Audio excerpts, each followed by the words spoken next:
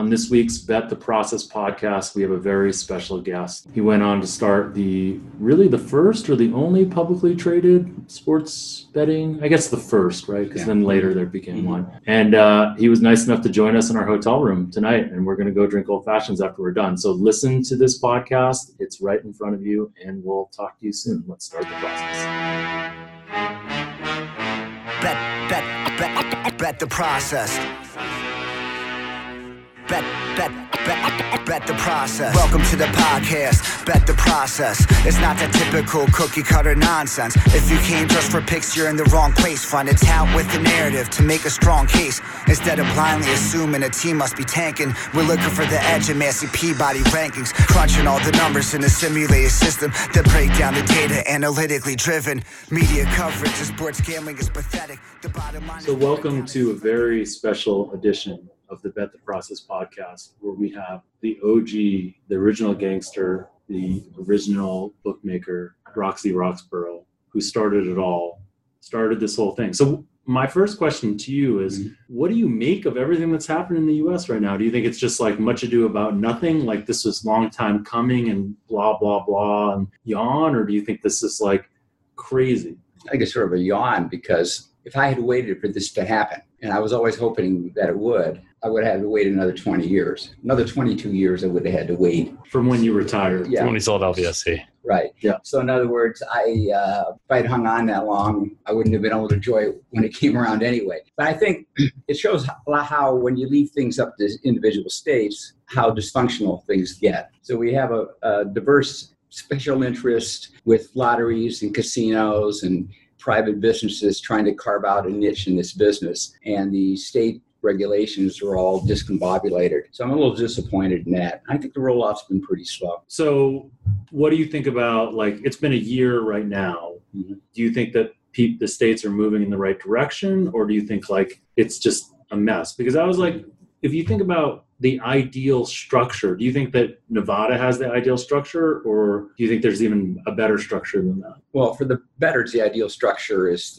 the sports betting is run by casinos. And the state receives nothing. Oh, well, in an ideal situation, you'd have every game would be even money and nobody would pay tax. So you have to work from there. And probably the worst of the scenarios is the lottery-based games. So what fits in where the state gets some tax, the bettors get a fair shake. And that's usually the way New Jersey's done it, driven by casinos and private competition. That may be an anomaly, though. The reason casinos help this business from a player standpoint and competition standpoint is they really aren't under the gun to show money for this sports betting venture. And I always think that works to the players' favor. Eventually, companies the lost leader, right? Yeah, sort of. Because if these places had to stand on their own, they wouldn't. Do you think that's how Nevada looked at it? I think that's how it turned into the business in Nevada, because there's only there's two private places left, Cantor and which is loses money, and William Hill. So I think that's how it evolved, and that makes a competitive landscape because casinos are always competing against each other. And when you have the private companies competing against the casinos, that's pretty good. If you go to states that don't have a casino business, or you go to D.C., for example. Oh, God, D.C. Where you don't have a casino business. It's ripe for a monopoly stage. And apparently the current legislation will be a monopoly for lottery betting. So wait, let's go back. Let's take a step back, which is something you said that was very interesting, which was there's two people right now in Nevada. It's essentially Cantor and William Hill. You say Cantor loses money. And William Hill, we think, makes money, I assume, and it's because they do slightly different methodology than Cantor does. So do you think it's possible for someone to be a successful book and make money? Well, it's difficult because look what happened in Pennsylvania. Pennsylvania put up what people thought were massive barriers to entry with a $10 million fee to get a license and a very high tax rate. Turned out that they're growing and growing, and they're going to end up with mobile apps. They're going to be a major player. That couldn't happen if only private businesses could start. There wouldn't be any money in it for them. The big question is, when are DraftKings and FanDuel going to have to show profits? How long can they go down this road, like same as Uber or Lyft? Or, eventually there has to be some profit somewhere at some time. And how long it takes them to go down that road, I think is probably, to me, financially going forward, the number one issue. So if you were a FanDuel or DraftKings, would you be pouring all this money into marketing that they're doing? What do you think the right strategy is for them? Well, that's their model, is to the cost of acquisition of players. Eventually, you just can't pay unlimited amounts to players. But I think that the way that some of the English bookmakers do it in FanDuel and DraftKings will end up being the future of sports betting, much to the detriment of people that like to make a living on it or people that are listening to us. I think it's going to be very high volume, very low transactions. I believe that the average bet will be $1 or less 5 to 10 years from now. And it's sort of like penny slots. People will be just betting on everything, and the churn will be very fast. The biggest thing against sports betting from a profit standpoint is the churn is so slow. I mean, the events are far apart. There aren't that many of them. The in-game betting is going to be the new driver of how much you can extract out of the game. And as we see, the profit margins are pretty big in in-game betting. So what you're saying is, like, in those in-game bets, there's almost like these micro bets that are happening all the time in-game. And so that's like the direction you think that it will go in. So why do those have to be micro bets? I understand, like, that those can be, that they can increase the turnover, but why do they have to be small? Couldn't they be big bets that were micro? Well, I think what will happen is that there's much less risk, obviously, for the bookmakers to use these wide spreads at small limits. And the cost of transaction now is infinitesimal. So I think that's going to drive the betting. You're already seeing it now on some of the big offshore bookmakers that are basically throwing up semi-preposterous lines for $250 and letting the market. It's a combination of an algorithm on bettors and also the wisdom of crowds. So I'll give you a good example. So Pinnacle puts up the over and under. This is an esoteric bet. Puts up the over and under for the number of points in the English Premier League season for each team. They just put up some numbers that are basically a shade off last year's, and they put it up for $250. Well, I like to make serious bets into that. But now you have to look at it. What do you want to do? Do you want to bet a bad number at $250 limit, and then they will move it past the max? They'll actually move it. If it's a 20-cent line, they'll move it 23 cents because they have a card on who I am. So eventually, you won't need any bookmakers. Everything will be algorithmic driven. An algo will put the line out. They'll use small limits. The wisdom of crowds will get to the marketplace they want to be. The line, like have a market-making algorithm. Exactly. And what happens is, the closer to the post time, the larger the limits will be. Of course, the market will be much more efficient too. So do you think, with that being said, do you think the future is an exchange? Because right now, there isn't an exchange in the United States, of course, and Betfair is big for like soccer and cricket and sports like that. But it does seem to me like it's the most direct, it's the most efficient solution. But, obviously you have to have the tax rate, the taxation and the commission. And the commission has to be, So right now it doesn't lend itself towards sports betting, Betfair. It was originally a horse racing product, right? And the commission rates in some parts of the world are pretty high. So if they're giving you a 6% commission on net, if you're betting, that means you get an effective rate of about 3% on, if you're betting like a football game. Because it's 6% on winning bets, right? Right, on the net. It's actually better for futures, but because you can take a lot of positions, right? But so one game versus another game, and that with a volume discount, you can probably get down to 2%. But you can do better than shopping sports bet prices right now. Right, but is that sort of the whole commission structure endemic to exchanges?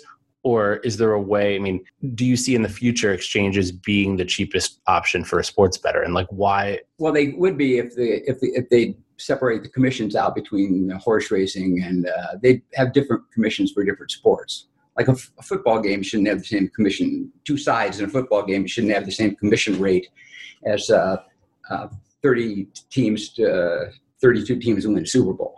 But eventually that'll have to change. The one thing is when you start playing in the exchanges, you are going against the smartest players in the world. It's the most efficient market by far. And it's not a panacea for a lot of people. People have ended up on the exchanges mostly because they've been kicked out of all the books. So you're saying that the exchanges are too efficient, so there's not as many inefficiencies for them to exploit. No, there's not. So because basically what drove people to the exchanges were they were kicked out of the books, for winning, right? Or so they end up in the exchanges with all the other pools of sharp guys that were kicked out. And the universe of smart bettors on the exchange is much better. For years, I had the same pattern where I would always win from the bookmakers and lose the exchange, which was the way life was good. It was drawn up that way, because of arbitrages. And you're talking about when you were a professional bettor? Well, just since I retired, Is that what you do for a living now? No. Oh, he's retired. I do it as a hobby. But in other words, for years, I was collecting the money from the bookmakers and owing the exchange. And that's the way, life really should work. But now when there's no place to bet with bookmakers, you're just battling the exchanges, and the inefficiencies are a lot smaller. And they're usually in things with, like most things in life, the lower the limit, the higher the inefficiencies. So that brings on a whole different issue of how professional gamblers can scale bets. I know we're changing topics right now. No, but that's a great line to call out. The lower limits, the greater the inefficiencies. Yeah. I love that. Well, Rufus knows that very well. I think, but just for to sure. call that out specifically is pretty cool. So sorry, I'd love to go back into this idea of like you and your own, market making and how you do it. Okay. Well, from an odds making standpoint, Yeah. Well, when I started, we didn't have computers. We had calculators and colored pens and pencils. And I remember the first computer I got was a Radio Shack TRS-80. They called it a Trash 80. Yeah, I remember those. You remember those? Yeah, of course. Yeah. But basically, I thought it might be a VIC 20, but it's TRS-80. So. Okay.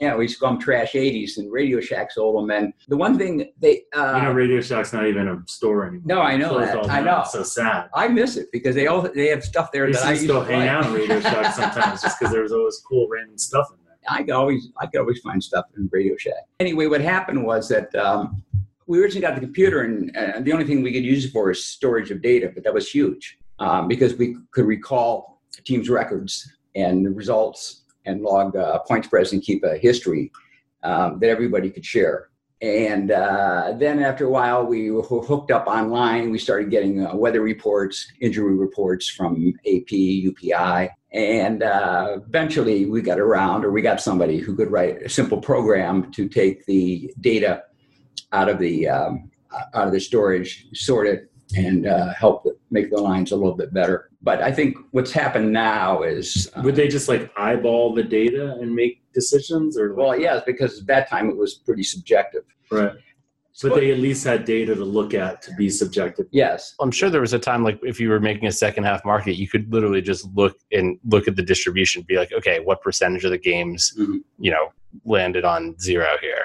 We thought that was sort of easy because, especially in the NFL, because there's only at one time when everybody made the extra point, there was only a function of so many scores it could be in the second half. And the lines, at that time, there was always a regression to the mean at the opening line. Probably it's still, maybe not so much on college basketball, but certainly on the NFL. Wait, what do you mean a regression to the mean to the opening line? Well, because the games seem to come back. I mean, it's the nature of the way the game is played, not necessarily that the line is so good. But if people think the lines aren't any good, how come all the teasers win every week? But I think the thing to look at it was that the way the game is played, that you take this out of your data. Once you are ahead by a certain amount of points, the data doesn't count. I started with that with soccer when I decided I was going to do the same thing. I was going to look at possession only when the teams were playing at 11-minute side and scores were even.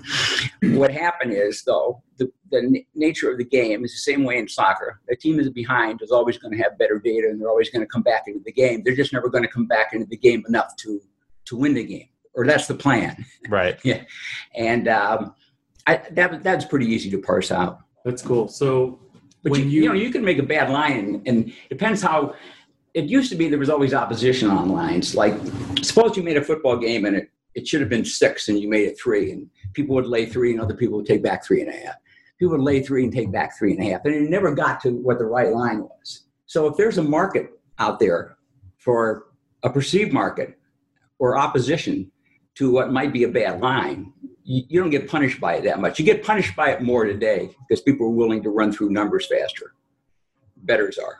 So how would your life have changed if you were trying to be you were never you never ran a book itself, right? Well, with American Wagers. Not directly. Oh, well, no, but I was a street bookmaker twice, once in Vancouver and once in Las Vegas, which is a kind way of saying an illegal bookmaker. Right. And it was on my own money, and I moved my own odds.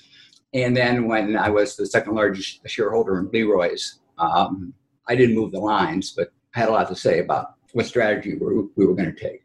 Interesting. So what would you do differently now, you think, than you did then?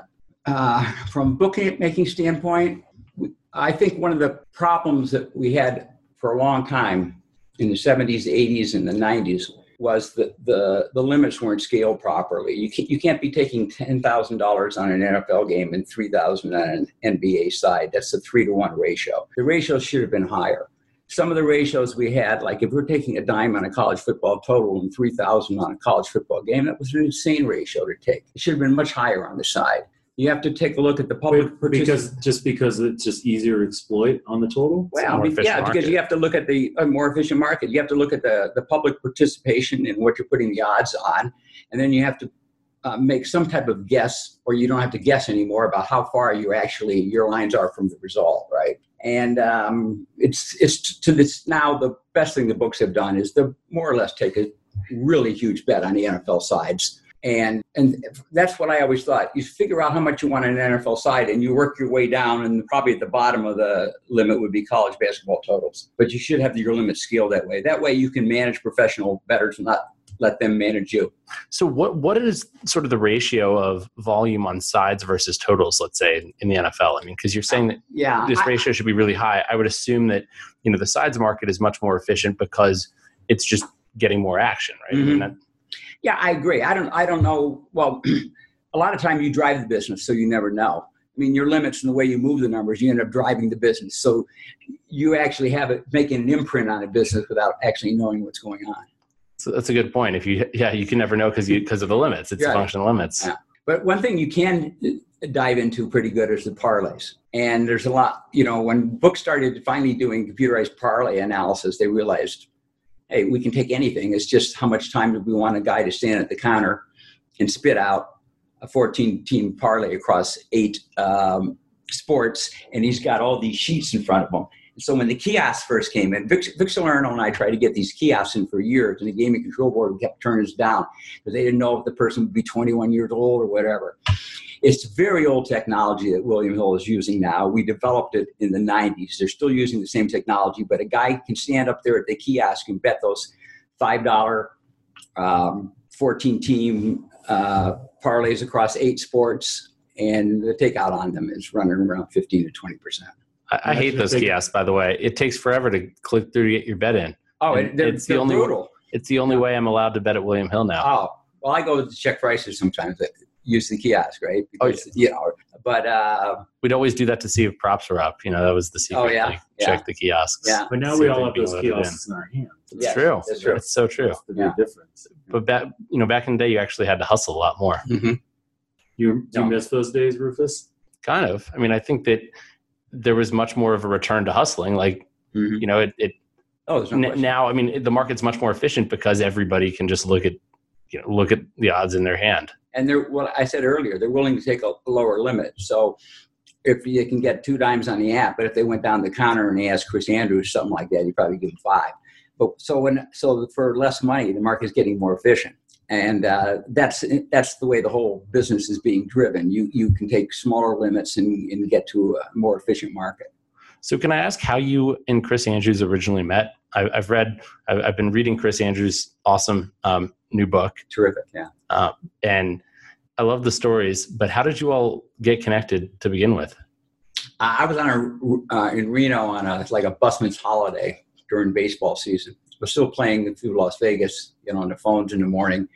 And I was up there, and he had some baseball over and unders that weren't very good. And so you were a professional gambler at that time, yeah.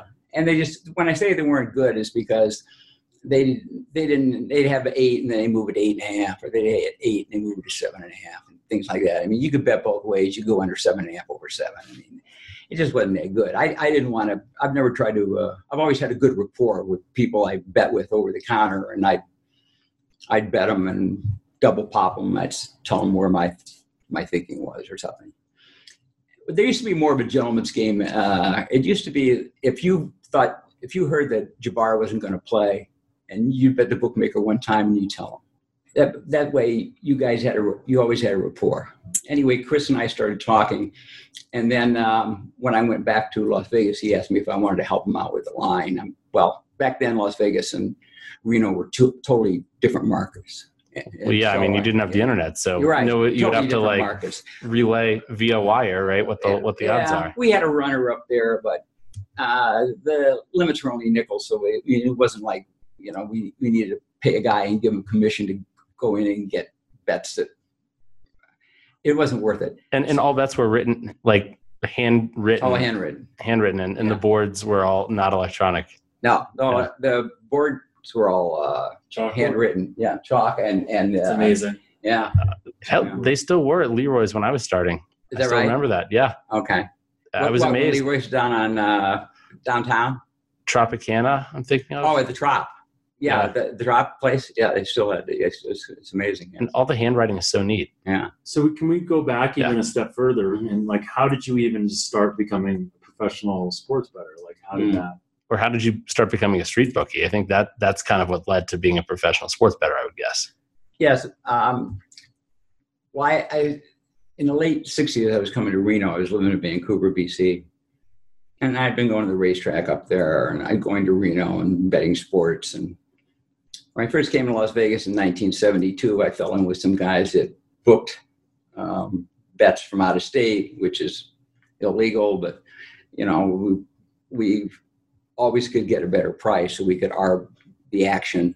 We had to make sure we were getting paid, though. That brings up another subject. Credit risk. Yeah, I think people care too much about getting paid now, but I'll explain that later. And that led me to going up to Vancouver, and I was booking Friday afternoons, the NFL. I was only in the office for 3 hours out of a mining stock broker.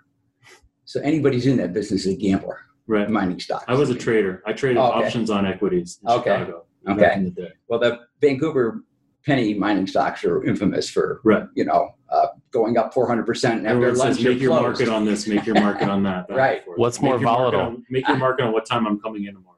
What's more volatile, cryptocurrency or Canadian mining stocks? Oh, the mining stocks back in my day, that you go out to lunch and thought you made a score and you came back, they'd gone to zero. The trading was suspended. I'd say mining stocks because they're penny stocks. So the volatility is. Yeah, the volatility is outrageous. But anyway, I started booking out of this office in NFL football. I had these ready-made clients, and they've had all the favorites. And I just pushed the favorites up a half a point or a point, and then I laid what I didn't want off in Las Vegas. And how'd you decide what to lay off? Basically, I would try to bring myself in line where, I wasn't out 2 or 3 units on any one particular. So it was just more money management or portfolio management than actually like taking a position based on some fundamentals or something. Rarely have I had an opinion in my life. Even when I was a sports bettor, I had people doing data, or I had people that I worked with opinions. And I've always thought, to be a successful sports bettor, you need collaboration. You need one person who's a bettor. That's an art in itself. And you need one person who's a handicapper, or more people.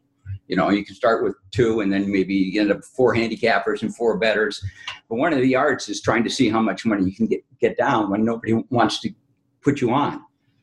And that's why you have to think out of the box to scale up your wagering, because a lot of people think that just because they're smart enough to beat a bookmaker, they're entitled to make a living. And that's not true. I mean, as you can tell, bookmakers aren't in business to help professional gamblers make a living. I know. Honestly, that's what I didn't know this when I moved out to Vegas. I thought that I had come up with a winning baseball model and that I was somehow entitled to now make money off of it. Mm-hmm. And, I learned pretty quickly that's not the case. No, but that doesn't mean you can't think out of the box to scale up how you can wager, whether it's overseas or tagging on to people to get large limits, or even opening your own bookmaking operation. Or betting worldwide, like Billy Walters, a worldwide betting syndicate where he starts pushing the numbers every direction, so he doesn't even need to have a side. He ends up with the best at the top of the number and the best at the bottom of the number. Is that how Billy Walters made most of his money? No, he made most of his money by having a better opinion. Really? But over time, it became a betting business, not a handicapping business. Because it didn't even matter, because he just was able to control so much. He could manipulate the line, yeah. I remember everybody said, oh, yeah, we have access to Billy's plays. And I think half of them were getting the true plays and half were getting the phony plays, and they didn't know. And the books were moving the lines based on somebody told them it was Walters, or guys were tagging on and making bets, and some of them were and some of them weren't. The bottom line was the reason he's a legend is at the end, he didn't even have to have an opinion. He could just release games and win off them. Because the line would move so much anyways, and then you could just bet the other side and be done with it. Yeah. So, and he could always get more coming back the other way because they always thought they were, presumably, as long as he wasn't really betting something that had a tremendous amount of value, he's always getting so much value on the backside that it's good. Huh. So it got to be just a market game. As you said you were a trader, it got to be about the market, not so much about whether he'd be right or wrong. Jelko in Australia, who's reported and probably is the world's largest bettor. He does most of the stuff in horses. So eventually every bookmaker threw him out. And then you started getting more efficient because the other world-class bettors on the exchange battling you. So he just opened up his own exchange. And then he opened up his own, he's got a pari-mutuel system in England that's rivaling the main pari-mutuel system. And he plans to bring it to the U.S. It's got some interesting things on it. And you can cash out any bet at any time. Pari-mutuel system for sports betting? For horses. Yeah. Okay. And so he's competing with the pari-mutuel system that's already in place. And there's some unique things that are going on in the world. One of them is you can cash out every bet at any time. You can cash out bets there. If you bet a soccer game, you can cash it out at any time during the game. You bet a horse race, you bet a pick six, you can cash it out after 2, you can cash it out after 1. And you said this is happening in Australia? It's happening in England now. Well, in a lot of Europe. And it's happening in New Jersey too now. Mm-hmm. I mean, I think, DraftKings, FanDuel, I'm not sure actually FanDuel does, but I mean, they have the cash out option. Right. And I was doing this. So I did the sports betting national championship thing, sorry? On the live odds. On the live odds. But apparently they actually take a fee afterwards. People think that someone was telling me this, actually Alex from Sport Trade, because he's trying to start an exchange. You know the guy, Jeff, obviously. Are you trying to do a commercial for the company that you're an advisor for? Well, I mean, I personally... They're not paying us for this sponsorship. No, they're not. So F them, so move on. Okay. No, but he was saying that it's not just betting the other side of the market. They're also taking a commission to basically find out exactly what that what it is. And so... Well, the exchange, when the Betfair puts up a cash out, what they're doing is they're not taking a commission other than the fact that there's a commission on your bet, and they're matching it at an offer that's already existing and getting a commission out that. Right, that's what it should be, but apparently that's not what it is in some of these books. Oh, okay. Like they're actually they're tacking on a percentage on top. Just almost like if you parlay 2 minus 110 teams and the place only plays plus 260 when it should be plus 264.4. So for you, what's the passion for you out of this? Because it doesn't sound like it was the handicapping piece of it, right? So money. It was just the. So where did you find your love for this? Oh, I like baseball and I like numbers, and that's probably what got me started. But wouldn't the handicapping piece be a big piece of that? Just being able to. Well, it was. That's how I mean, could I get a new car every 3 years and have a nice place to stay? But was I going to be traveling around the world and have a limo driver and this or that? I couldn't figure out how to scale it up. And then the odds making bit, I was going to do the odds making for a year or two and see if it worked out. It turned out that I was riding the crest of a monster wave where everybody in Las Vegas decided to have a sports book, right? So that got to be a big business. There's 3 ways to look at it. When you're a player, you can take off when you want to take off, right? You go bad, you take a vacation. You don't like football, you take a vacation. When you're a bookmaker, you're working every day of the year, but in the long run, the issue is not winning, it's collecting. And then if you're an odds maker, people say you don't have much at risk, but in a sense you do, which, your competition, and but you're not getting any days off in that business either. So you can pick. I've comfortably gone between every one of them. It's much easier to be a player right now when you know that if you don't win, it doesn't change your life. It's when you're betting money you don't have, that's pressure. Like people ask you, what's the biggest bet you ever made? The biggest bet you ever made is you bet money and you lose, you can't pay it. It doesn't make any difference how big it is. Yeah. So when you were saying something about you want to talk about collecting, how everyone cares about collecting. Well, the question is, when are you not going to get paid? Can you beat the guy out of a little every week? Or if you beat them all the first week, you're gone. Or the worst scenario, you could lose the first week and then get a score in the second week, catch and lose. We worked on a higher percentage. The mathematics brought into the game is if somebody thinks they can win 1.5 or 2% on something, it's a good ROI. The assumption is you're always going to get paid. Which is definitely not true. I know from experience as well. Well, see, so in other words, we used to have to work with a much higher ROI because we knew we were putting ourselves in places where we weren't going to get paid. We also had third parties making outrageous bets for us too. And sometimes the third party didn't pay. But you have to budget that in a sense that your ROI has to be much, much higher than just figuring out you're going to grind out 2%. I thought you were going to say something different. Sort of say, if you see this opportunity, you should be basically trying to make, betting things that maybe you wouldn't have any business betting otherwise, just for longevity. I mean, to disguise the fact that you're actually really going to beat them out of a lot. Well, as my partner used to say, we take the money today and we worry about the heat tomorrow. That's not dissimilar to the blackjack. Yeah. People think like you shouldn't be making camouflage plays and all that kind of stuff, and it's not true. Like your edge is so small that if you give away edge on a bet, I agree, and you're going to get kicked out someday.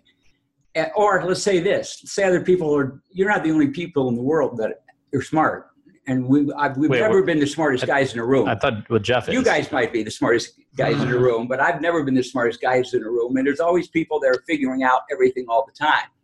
So let's say you don't get the money and you try to camouflage your bets, and then somebody else comes in and then they take it all. Yeah. Right? Hell, I mean, every year for Super Bowl props, that's part of it. It's like, how the Westgate opens up on Thursday, and it's like, well, do we hit some of these numbers that are clearly off?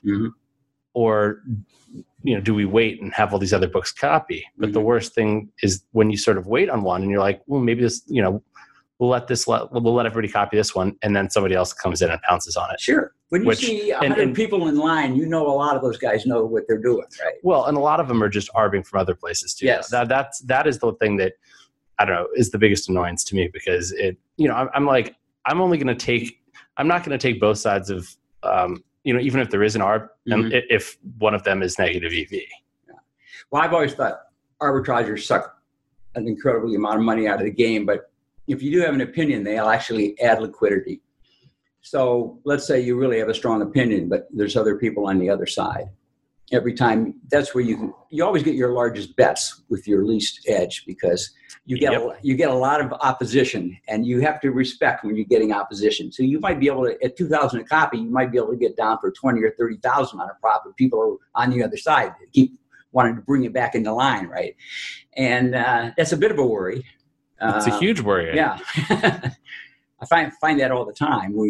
This year on the Texas over and under in the baseball, we're going to lose it. We could basically bet it all we wanted to, because every time we went up under 71, the next day it was 71 again.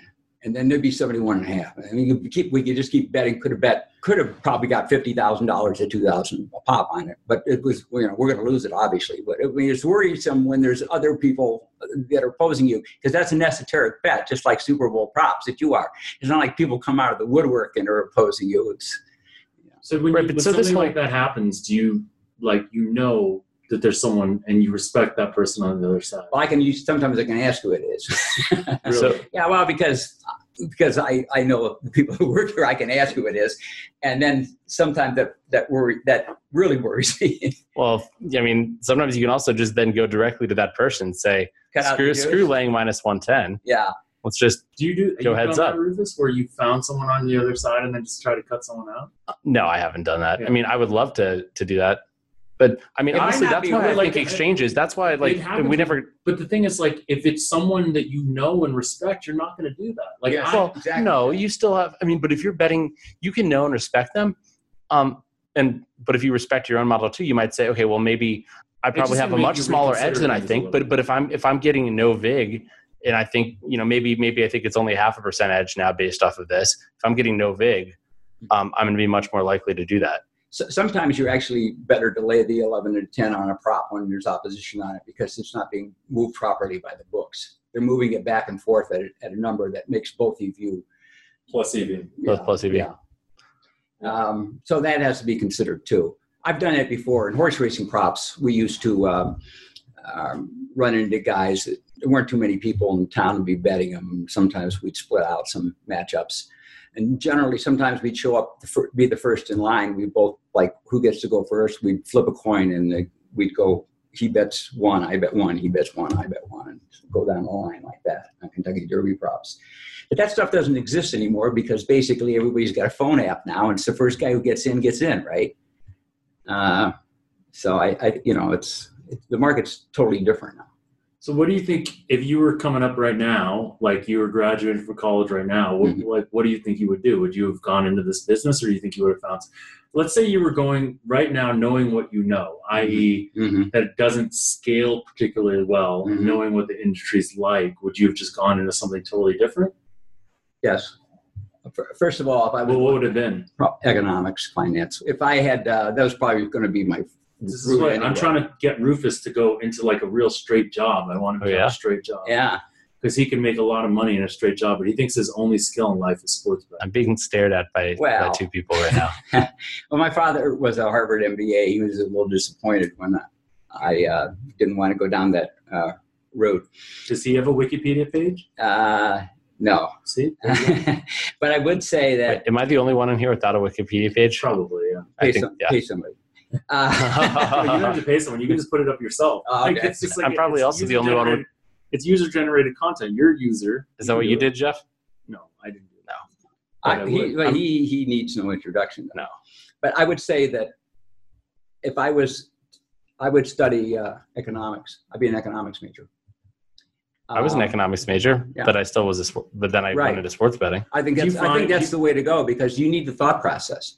Because basically the story. I agree with this. I tell you this all the time. I agree. The economics thought process. Economics is like, it's so fundamentally sound for understanding all of this stuff, especially the way that economics is taught now with like behavioral economics and like all the stuff that like you think about all that and you're like, wow, like you've probably been applying that your whole life and now it's actually I didn't know why. Study. Exactly. Yeah.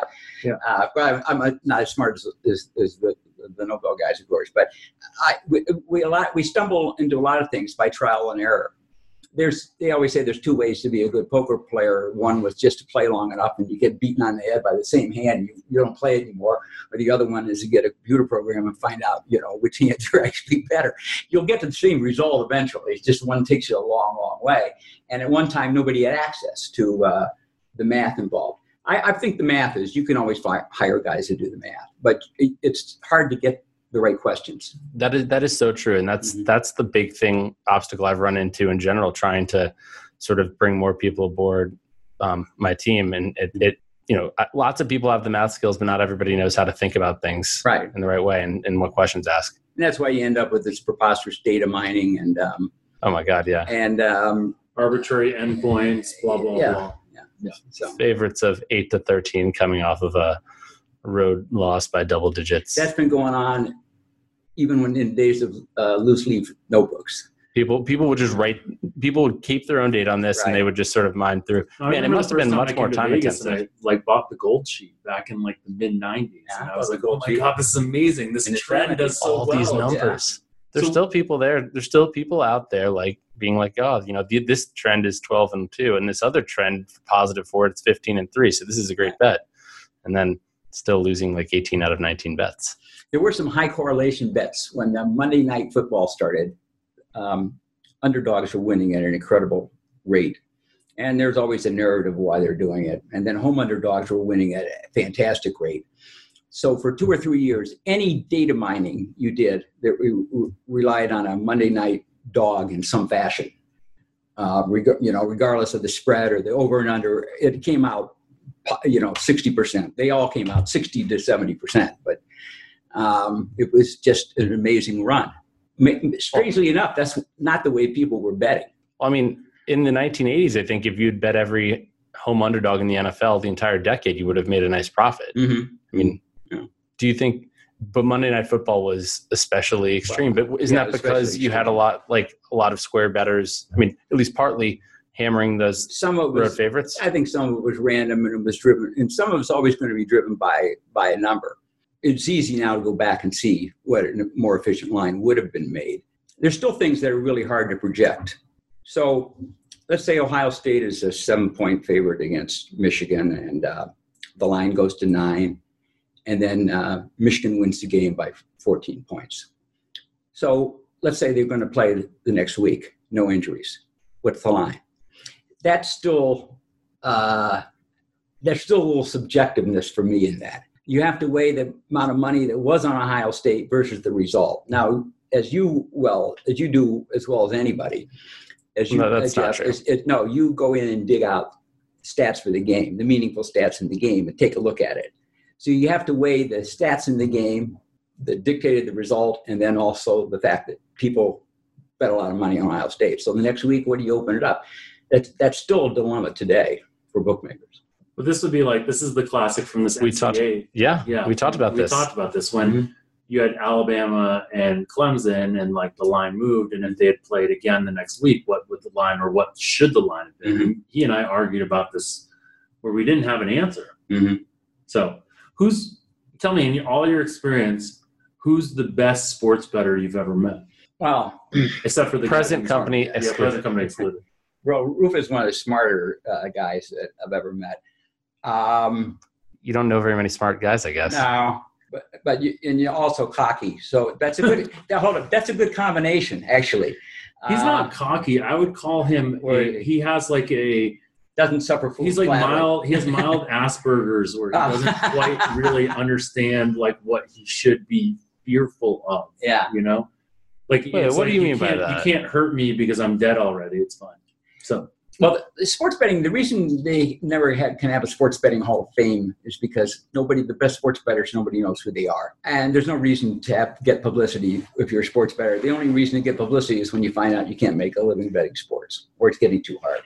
So we don't know. I mean, obviously Walters would be at the absolute top, but that was his ability to take other people's numbers that he paid for and make. So you're talking about originators, people that actually people were flat out handicappers and bet and won. I mean, the books know who their accounts are, but you never know if they're arbitraging or if they're really who they're playing, and they don't want to be public figures. I don't know if it's for tax reasons, for various reasons.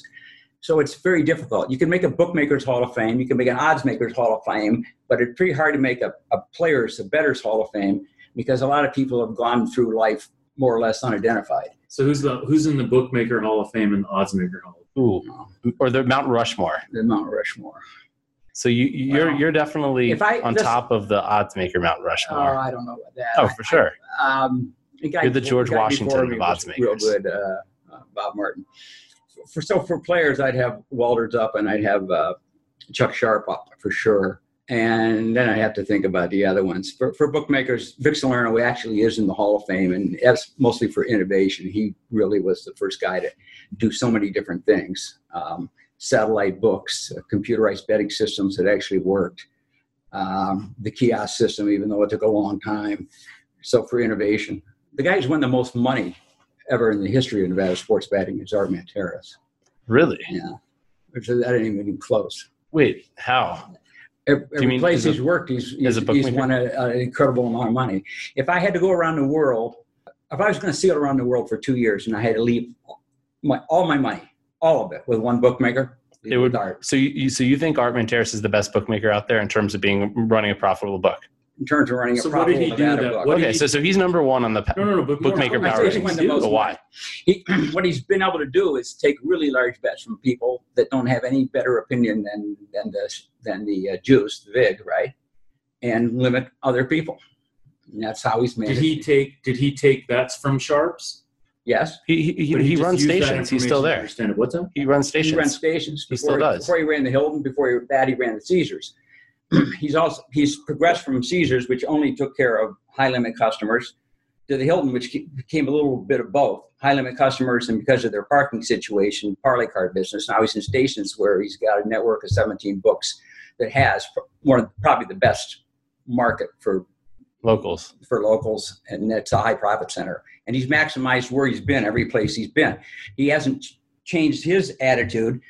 He hasn't been a guy who's the basketball coach and can only coach one way. He's been a guy who's looked at where he was set, who the customers were, and maximize the profits. That's a great analogy. He's won at like Middle Tennessee State, at Army, Gonzaga, at UNC, and now for the Knicks, right? So that's pretty cool. Yeah.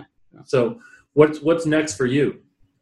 I don't know. I'm just trying to travel and explain to me like the day of Roxy Roxborough. What do you do now? Like you're still playing a little bit in games, right? Where do you see the edges right now in sports? Still they're in futures, just that you can't churn that much. But if the exchanges keep reposting futures all the time, and that's good. And the English books repost the futures after every week of the NFL and all the time in the soccer. But you can't, that's not a livelihood. That's the way you can make money.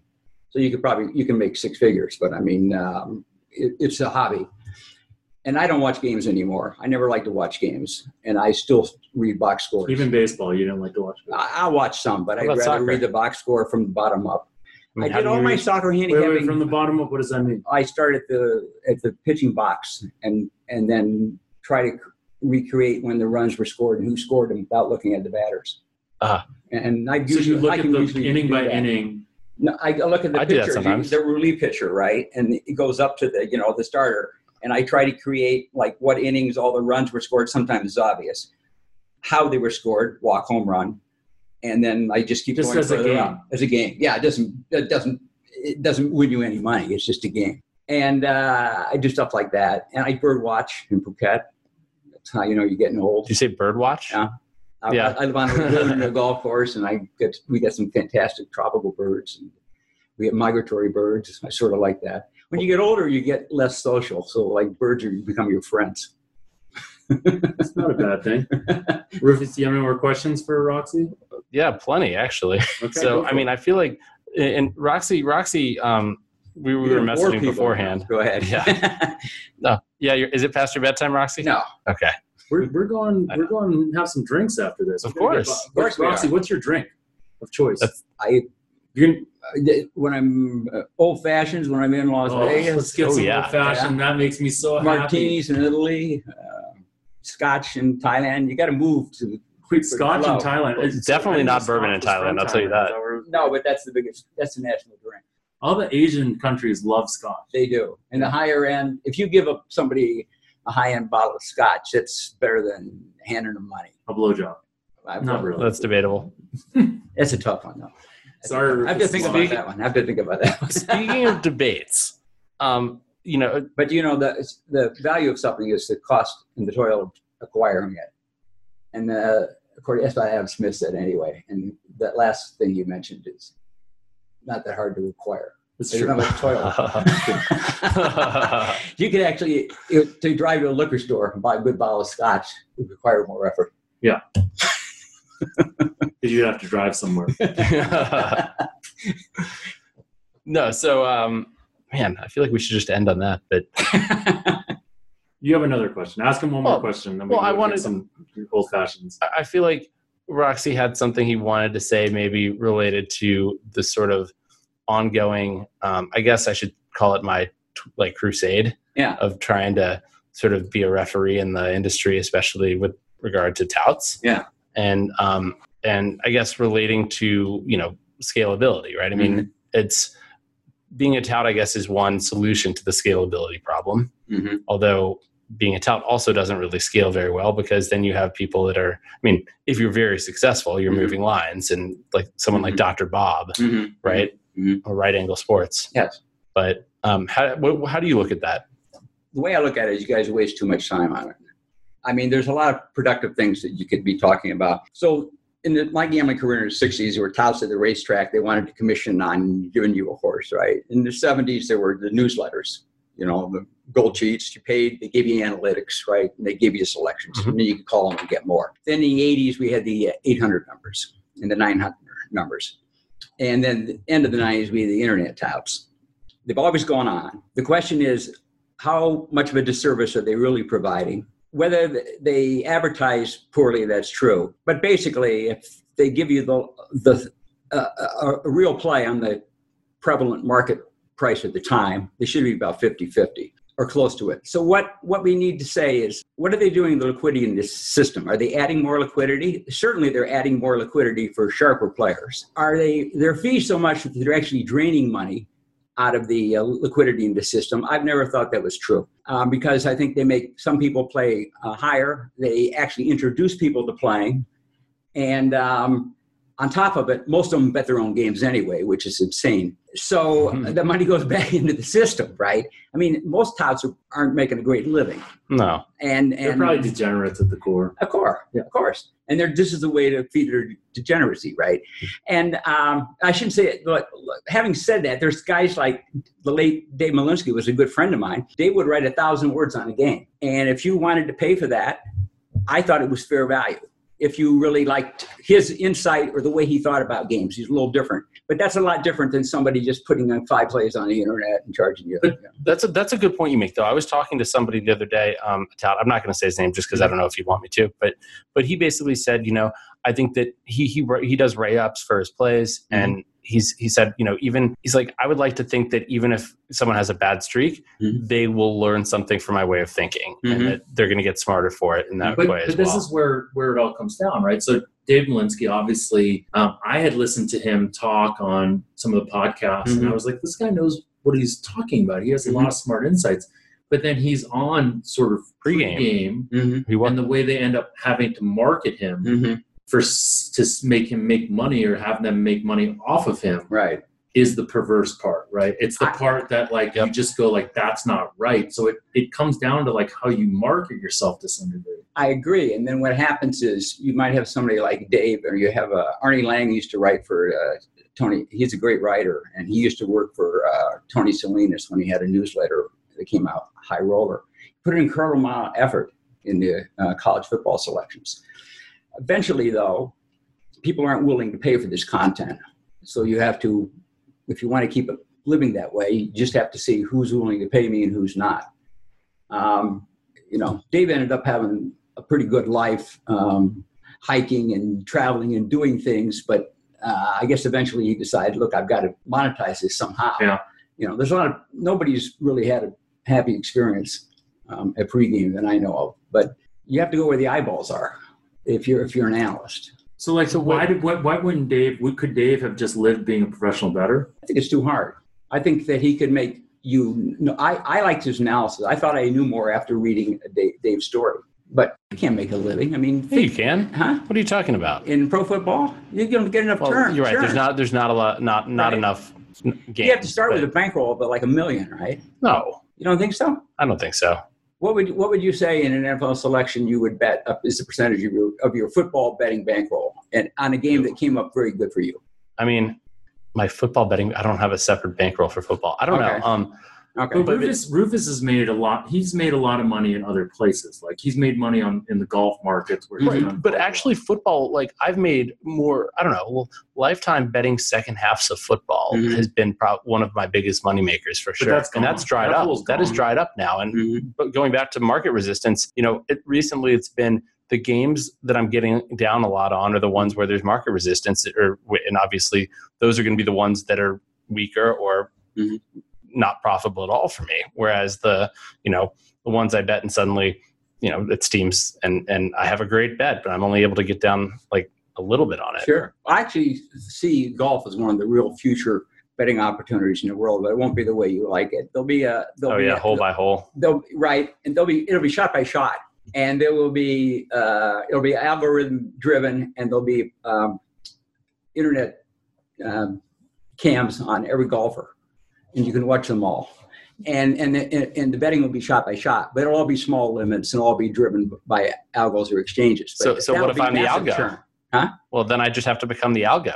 You do because you're not going to be smart. But the limits are going to be really, really, really small. But I think golf is probably will expand more than any other sport. Just because it'll be like, it's basically like just hoping that you're close to 50-50 on everything and just like churning through money and taking a little bit out of it. Rufus, let's go get an old fashioned. Let's do it. That's good. Hey, great guys. Thank you so much. Thank you, Roxy. This has been a real treat. Awesome. That break down the data, analytically driven. Media coverage of sports gambling is pathetic. The bottom line is watered down. It seems like they don't get it. Puppet teaser, but the engine's running off unleaded.